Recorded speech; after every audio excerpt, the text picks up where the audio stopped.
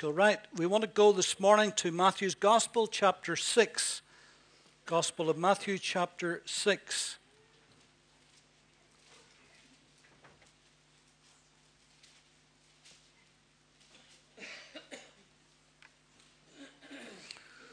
And reading from verse 31.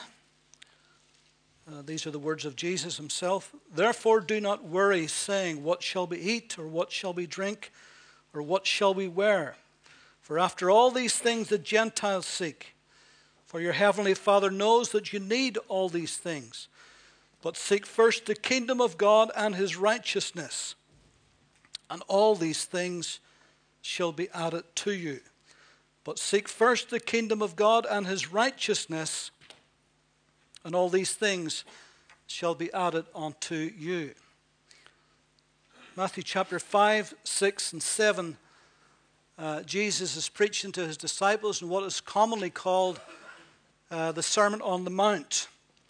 It's a wonderful passage to read. In fact, if there's any three chapters that we ought to read regularly, these would be the three. Because in here we have got tremendous truths that Jesus is teaching. Chapter 5, for instance, he talks about the Beatitudes, or as somebody called them, the beautiful attitudes. These are the attitudes that every believer needs to aspire to. Chapter 6, what we call the Lord's Prayer, which really is the model prayer for all believers, an answer to his disciples who wanted to know how to pray. Chapter 7, we have that great story of the wise man who built his house upon the rock and the foolish man who built his house upon sand, and so forth, talking about two entirely different lifestyles. Then, of course, there are discourses on such things as divorce, on giving, having treasure in heaven, on stewardship, not being able to serve two masters, can't serve God and mammon, Jesus said. And, of course, again, persistence in prayer. He speaks about asking and seeking and knocking. Talks about casting our pearls before swine, about beams and motes and eyes, salt and light, going the extra mile. Talks about the broad way and the narrow way, good fruits and bad fruits. All kinds of things about reconciliation, teaching on not to worry. In fact, we just read a little part of that verse a moment ago. Having no anxious thoughts, not to be worried, sick about things, but to put our faith and trust in Christ and pray. Now, one of the rules of preaching, and it's not a hard and fast rule, but generally one of the rules in preaching is to choose a text that most illustrates the message that you're going to talk about. And so I searched in vain to try to find a better text, because I didn't want the familiarity of the text to ruin the force of what I want to say.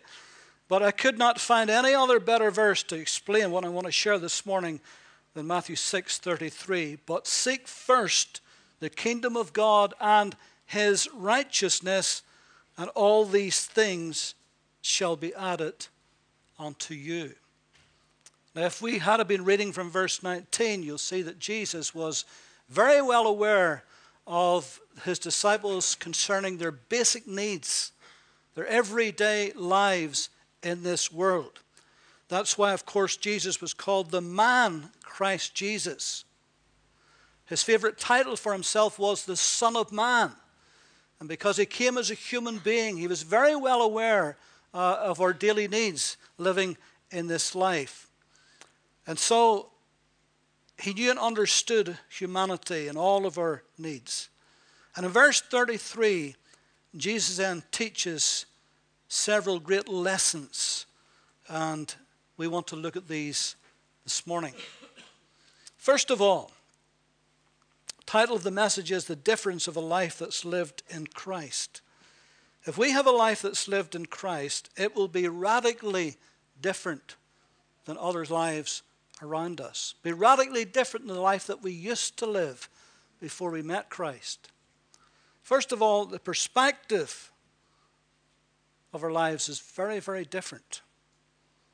If we compare verse 32 and 33 about things, let me just read that again. For after all these things the Gentiles seek. For your heavenly Father knows that you need all these things. But seek first the kingdom of God and his righteousness, and all these things shall be added unto you. Whatever these things may be, no matter how legitimate these things are, and he's really talking here about basic needs, and yet none of that is to be our chief concern. None of it. Even right down to what we eat, what we drink, what we wear. None of that, Jesus said, is to be our chief concern. He says we're not even to have an anxious thought about that. But he says, seek first the kingdom of God. That is to be our chief concern. That's to be the perspective of our lives. In Luke 12:15, Jesus says, a man's life does not consist in the abundance of things which he possesses. Well, you say, well, that's good, David, because I don't have an abundance of things. But that's why he talks here in Matthew 6 about the basic things. Because most of us has got at least the basic things. So, what is our perspective of things? For example, is your home an extension of God's kingdom? That's a thing, isn't it? Is your home an extension of God's kingdom? Is there some way that your home glorifies God? Now, over the years, over these past, 34 years since we have pastored, Solly and I, we have literally lost count of the people who have stayed in our home, who have slept in our beds, who have ate at our table. The ministry of hospitality is a very, very important thing in the kingdom of God. And somehow in the Western world, remember the Bible's an Eastern book written through Eastern eyes. But somehow in the Western world, that we become very independent about our things, our stuff. And we forget that whatever God has given us is to be an extension. Yes, we can use it and be blessed by it, but it's to be an extension of God's kingdom. Example, if you go to a home group, every time you host a home group, your home at that moment is an extension of God's kingdom. The people of God come to your home and they sit, they fellowship, they eat, they drink, they worship, they pray. We look at the Word of God, and for that moment, for that hour and a half, your home is an extension of the kingdom of God. And it's wonderful to do that. To say, God, my house, no matter how much I love it and enjoy it, it's not just for me, it's for your kingdom and for your glory. How can I use this to bless others? Now, having traveled over many, many years, particularly in the early 80s when I went to the United States quite a lot, having traveled there a lot, most people, I have to say, are very friendly and very welcoming, and I have stayed in so many homes over there that, again, I've lost count. But you get the odd one, and you go there, and there's not a welcome on the mat. They're hosting you because somebody has twisted their arm up their back. And as soon as you go over that door, you get that feeling, I'm here, but they wish I was somewhere else. Let me give you just a little example. Now, our home group knows this because I shared this privately with them over the years. I remember one time we had traveled down, another colleague and I think it was from Toronto to Chicago, Illinois, to Gary, Indiana, all through Indiana where Tessa lives, into Ohio, into Cincinnati, Ohio. And we were staying with this pastor and his wife. She was a school teacher, he was the pastor. And we were there for 3 or 4 nights. We're ministering in their church. And whenever we got there, even though they greeted us nicely, but the one thing we noticed was the house was absolutely perishing. This was in the middle of winter. And when we slept in the bed at night, literally our teeth were chattering. It was awful. And in the morning came, she would go out to do her school, and he, about 10 o'clock, he would go and do whatever he was doing. We never knew, but he went out and stayed for a few hours and then come back around about lunchtime. So we figured this out, and what we did was, in the morning time when she left, and then when he left, we got up, and there was like iron grills all around the living room at the wall, and that's where the heat would come up. It was a very, very old kind of colonial style home.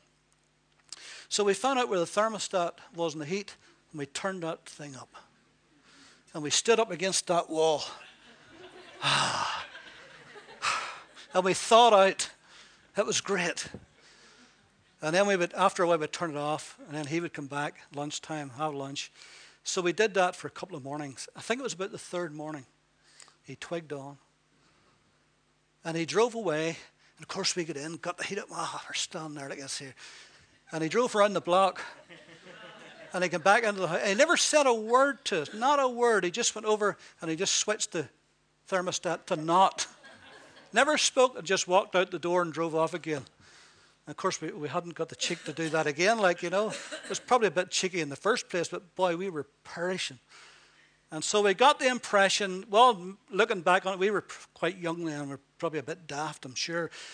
Probably a little bit insensitive. Probably the guy was having a rough time and maybe didn't have enough for heat anyway, and he was conserving his heat. But it wasn't really the way to look after your guests. Sure it wasn't. And tell you a story about Sally and I one time, because we had lots of people stay with us. She doesn't know what's coming, but she'll say amen to it anyway, because it's a true story. There's a group called The Living Sound. Anybody ever remember The Living Sound? That rings some bells, right? A few of you. It's a big, big group from all young people, all Bible students, great singers, great musicians, wonderful. There's about 20-something of them. And they came in this big bus, and they're going all over England, everywhere. So anyway, there's a whole group of them stayed with us. 5 or 6 of them staying with us. And we have only a 3-bedroom bungalow, 1 bathroom. And when you get that for 4 or 5 days, it's close fellowship. You know what I mean?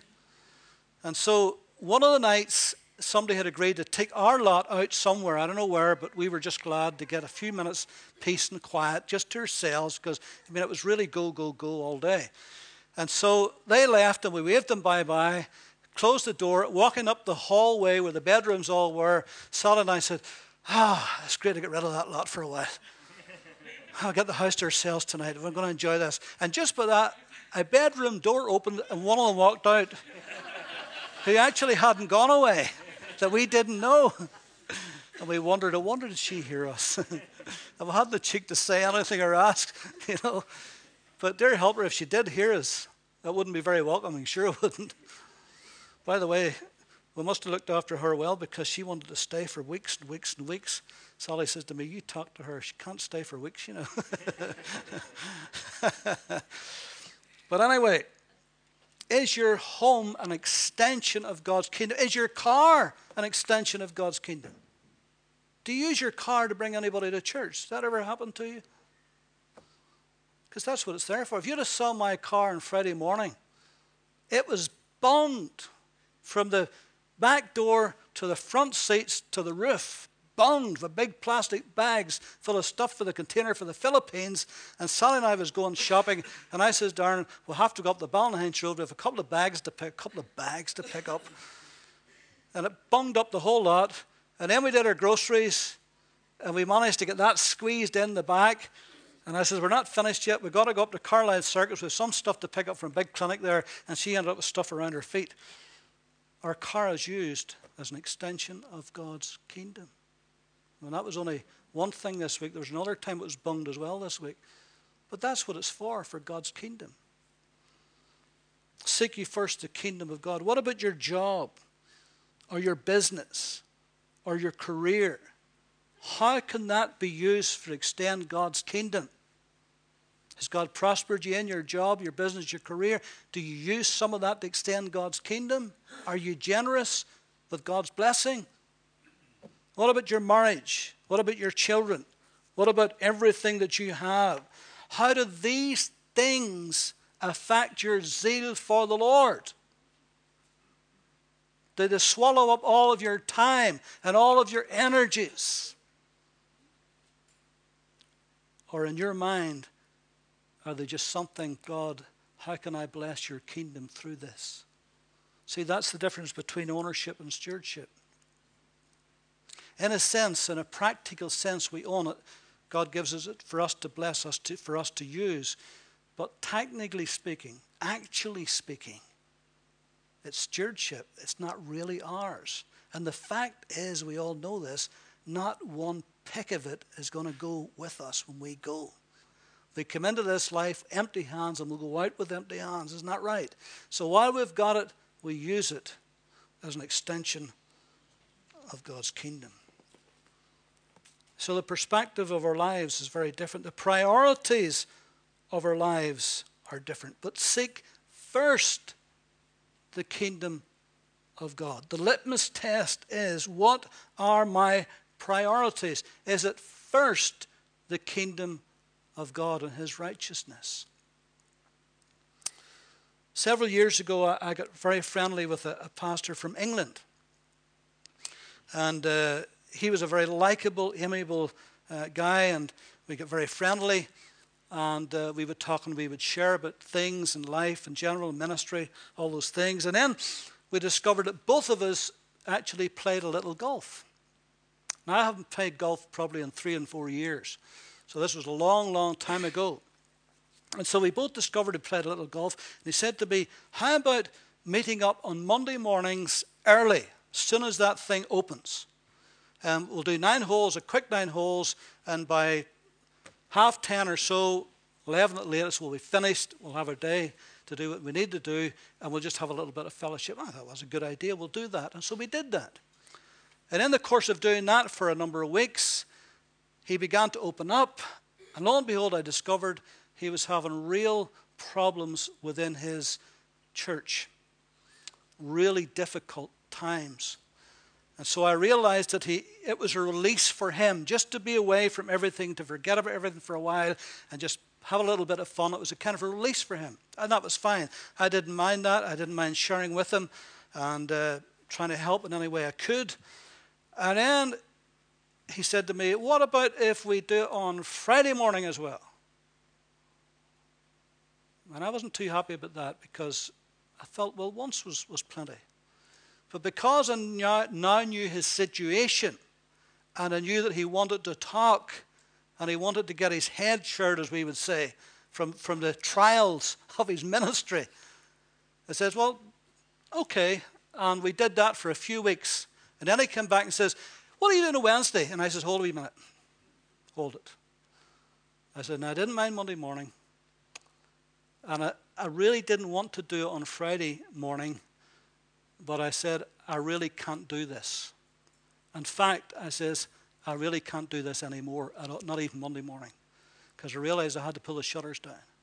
Because what was a release to him became a pressure to me. Because things that I was always putting first for the kingdom, now that was taking a second place to help him. And that was becoming a pressure to me. And my first priority was the kingdom of God and what God had called me to do here. And that was taking up far too much of my time and far too much of my efforts. So I very nicely told him, and he, for the best part, he understood that. He realized that he was the one that was in trouble. And we still, after that, we talked and we shared, but just over a cup of coffee, but not out in the golf course, because it was getting to him, and he was really just using that as an escape valve for his pressures. And you know what? I liked playing golf. And the danger was that I could have liked that too much. And then it could have become a thing for me that became a whole distraction. So that had to stop. Because my priority was and is the kingdom of God first. Now, you may have your hobbies. There's nothing wrong with hobbies. I like photography. There's a whole bunch of boys in here who loves photography.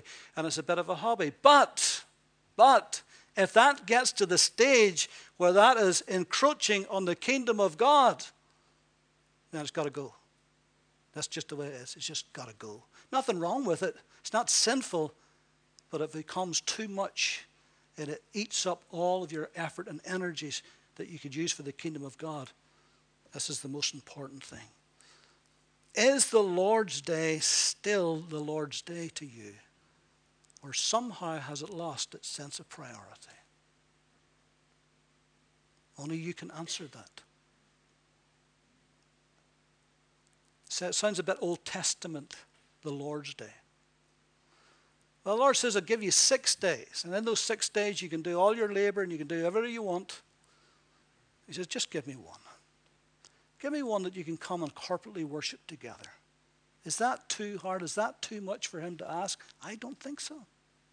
When you count up all the hours there is in a week, is it too much to ask that this day is his day for worship, for reading the Word of God? Is that a big ask? I don't think so. But somehow or other, in the Western world, the Lord's Day isn't the Lord's Day anymore.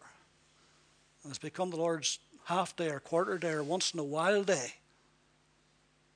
Because we've got our families, we've got our friends, we get this, we get that, we get so many things.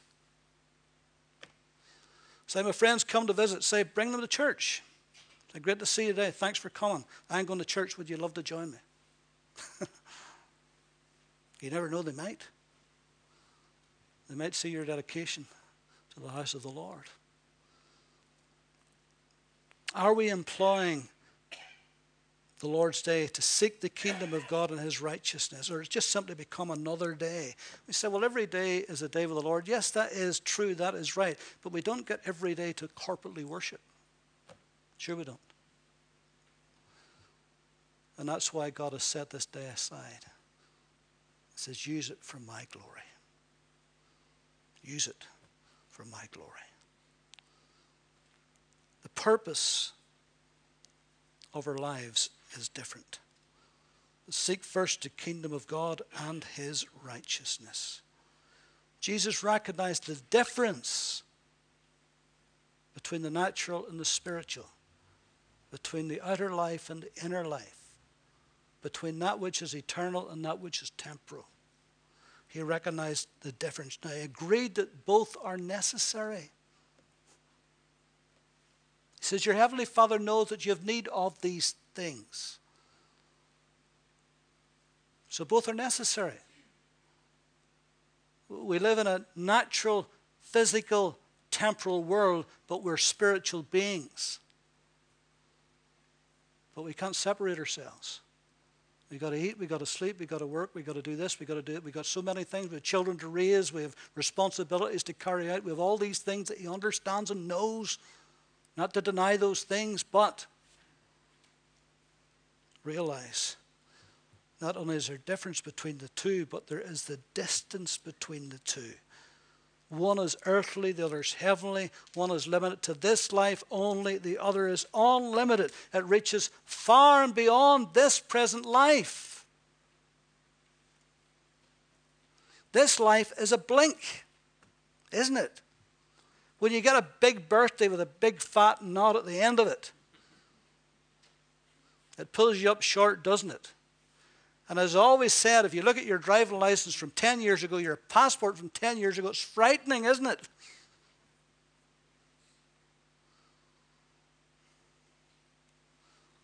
And soon this life is over. So we've got to have a purpose in life. In fact, if we just read from verse 19, in fact, Matthew 6, do not lay up for yourselves treasures on earth where moth and rust destroy and where thieves break in and steal. That doesn't mean, by the way, you shouldn't have any savings.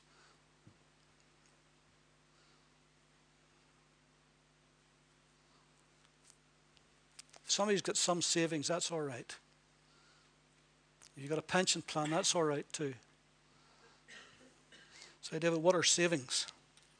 You're speaking a foreign language to me there.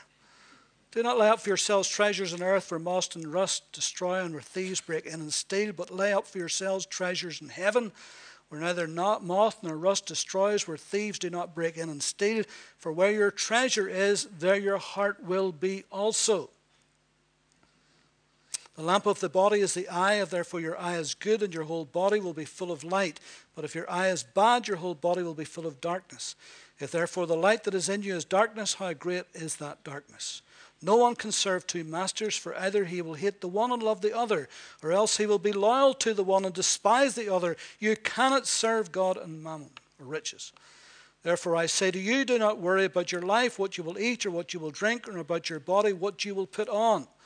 Is not life more than food, and the body more than clothing? Look at the birds of the air, for they neither sow nor reap nor gather into barns, yet your heavenly Father feeds them. Are you not of more value than they? Which of you by worrying can add 1 cubit to his stature? So why do you worry about clothing? Consider the lilies of the field, how they grow, they neither toil nor spin. And yet I say to you that even Solomon in all his glory was not arrayed like one of these. Now if God so clothes the grass of the field, which today is and tomorrow is thrown into the oven, will he not much more clothe you, O you of little faith? Therefore do not worry, saying, what shall we eat, what shall we drink, or what shall we wear? For after all these things the Gentiles seek. For your heavenly Father knows that you need all these things. But seek first the kingdom of God and his righteousness, and all these things shall be added unto you. Colossians in chapter 3.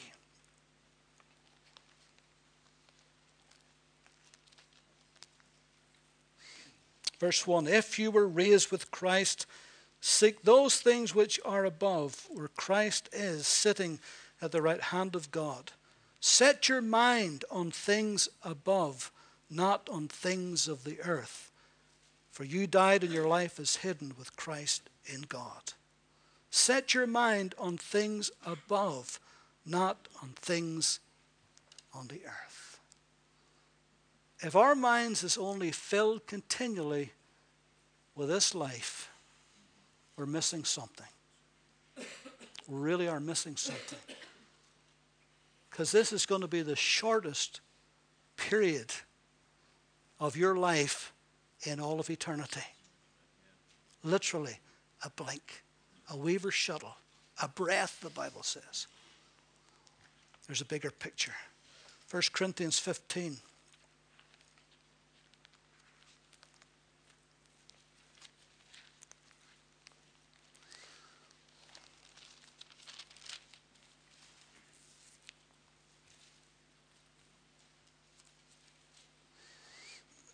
Talking about the resurrection. Verse 42, so also is the resurrection of the dead. The body is sown in corruption, it is raised in incorruption. It is sown in honor, it is raised in glory. It is sown in weakness, it is raised in power. It is sown a natural body, it is raised a spiritual body. There is a natural body and there is a spiritual body. And so it is written, the first man, Adam, became a living being. The last Adam became a life-giving spirit.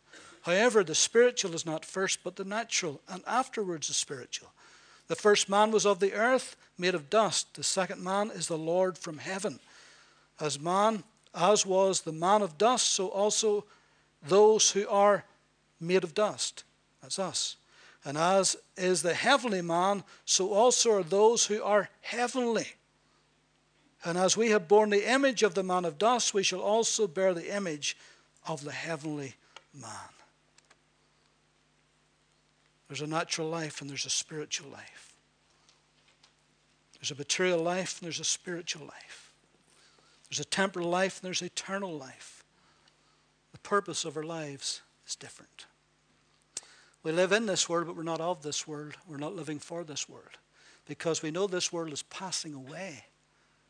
Daily it's passing away. And we are passing away. You know, the other day I was driving through Achilea and I decided just to stop off and see Sam and David and Angela's dear mother's grave. Got a beautiful new headstone that they've put on it there. And I was just standing there thinking about wee Mrs. Lappin, Granny Lappin, and how that she gave her life to the Lord those years ago. And how she lived to the grand old age of 90, what was it, Sam? 91. She made it into her 91st. And today she's in the glory. Body is turned to dust, but she's in the glory. And that decision that she made all those years ago has now borne fruit. And all of us, unless the Lord comes, will pass by that way. But aren't you glad that you know Christ as your Savior today? And that you're a new creation in Christ, and that you're ready. If he comes or calls, that you're ready. That's the most important thing. The prosperity of our lives is different. And all these things shall be added unto you. All these things that the Gentiles seek. What are the things? Well, he told us. And they were pretty basic. But we seek them, don't we? What you shall eat, what you shall drink, what you shall wear. Could add on to that, the home that you live in. This day and age, maybe the car that you drive. All of these things that we find necessary to do our daily life in. And so, what is the difference between a Gentile with things and us with things? You say, David, are we not Gentiles? Yes, technically speaking, but you know what I mean here. Jesus is speaking here to Jews and the Gentiles, but we are believers. The Gentiles here represent unbelievers. What's the difference with their things and our things? The difference is we understand the perspective and the priority and the purpose of life. And when you understand that, then things become different. They're just part of the kingdom of God that we use for his glory. Proverbs 10:22, the blessing of the Lord makes rich, and he adds no sorrow with it. There's some people can handle things better than others. Isn't that true? There's people who has tons of things and it doesn't affect them. There's other people who has very few things and it affects them greatly. There's usually one more thing and they're backslid. But the blessing of the Lord makes rich and he adds no sorrow with it. He gives us freely all these things to enjoy. And he's not niggardly or stingy either. He can and he will and does bless us. But we've got a priority. The promise of our lives is different. 1 Timothy 4:8, having promise of the life that now is and that which is to come. How can you beat that? Having promise of the life that now is. We have got the best life possible now and that which is to come. You cannot beat that. Sure you can't. Living in this life for Christ, no matter what happens, even if the devil comes against us with all guns blazing, even through the toughest times, it's still far superior in Christ. Far, far better. And yet, we have even got a better life to come. So you cannot lose. Sure you can't. You can't lose. The difference of a life that's lived in Christ. Are you glad your life is lived in Christ today? It's wonderful to know him as Savior, isn't it? And Lord of your life. That he's first. That his kingdom's first. That everything we do, that our decisions, our choices, even our jobs and our careers, do we ever stop to think, if I do this, how will this bless the kingdom of God? Rather than how will this bless me first, how will this bless the kingdom of God? And when you do that, God will bless you.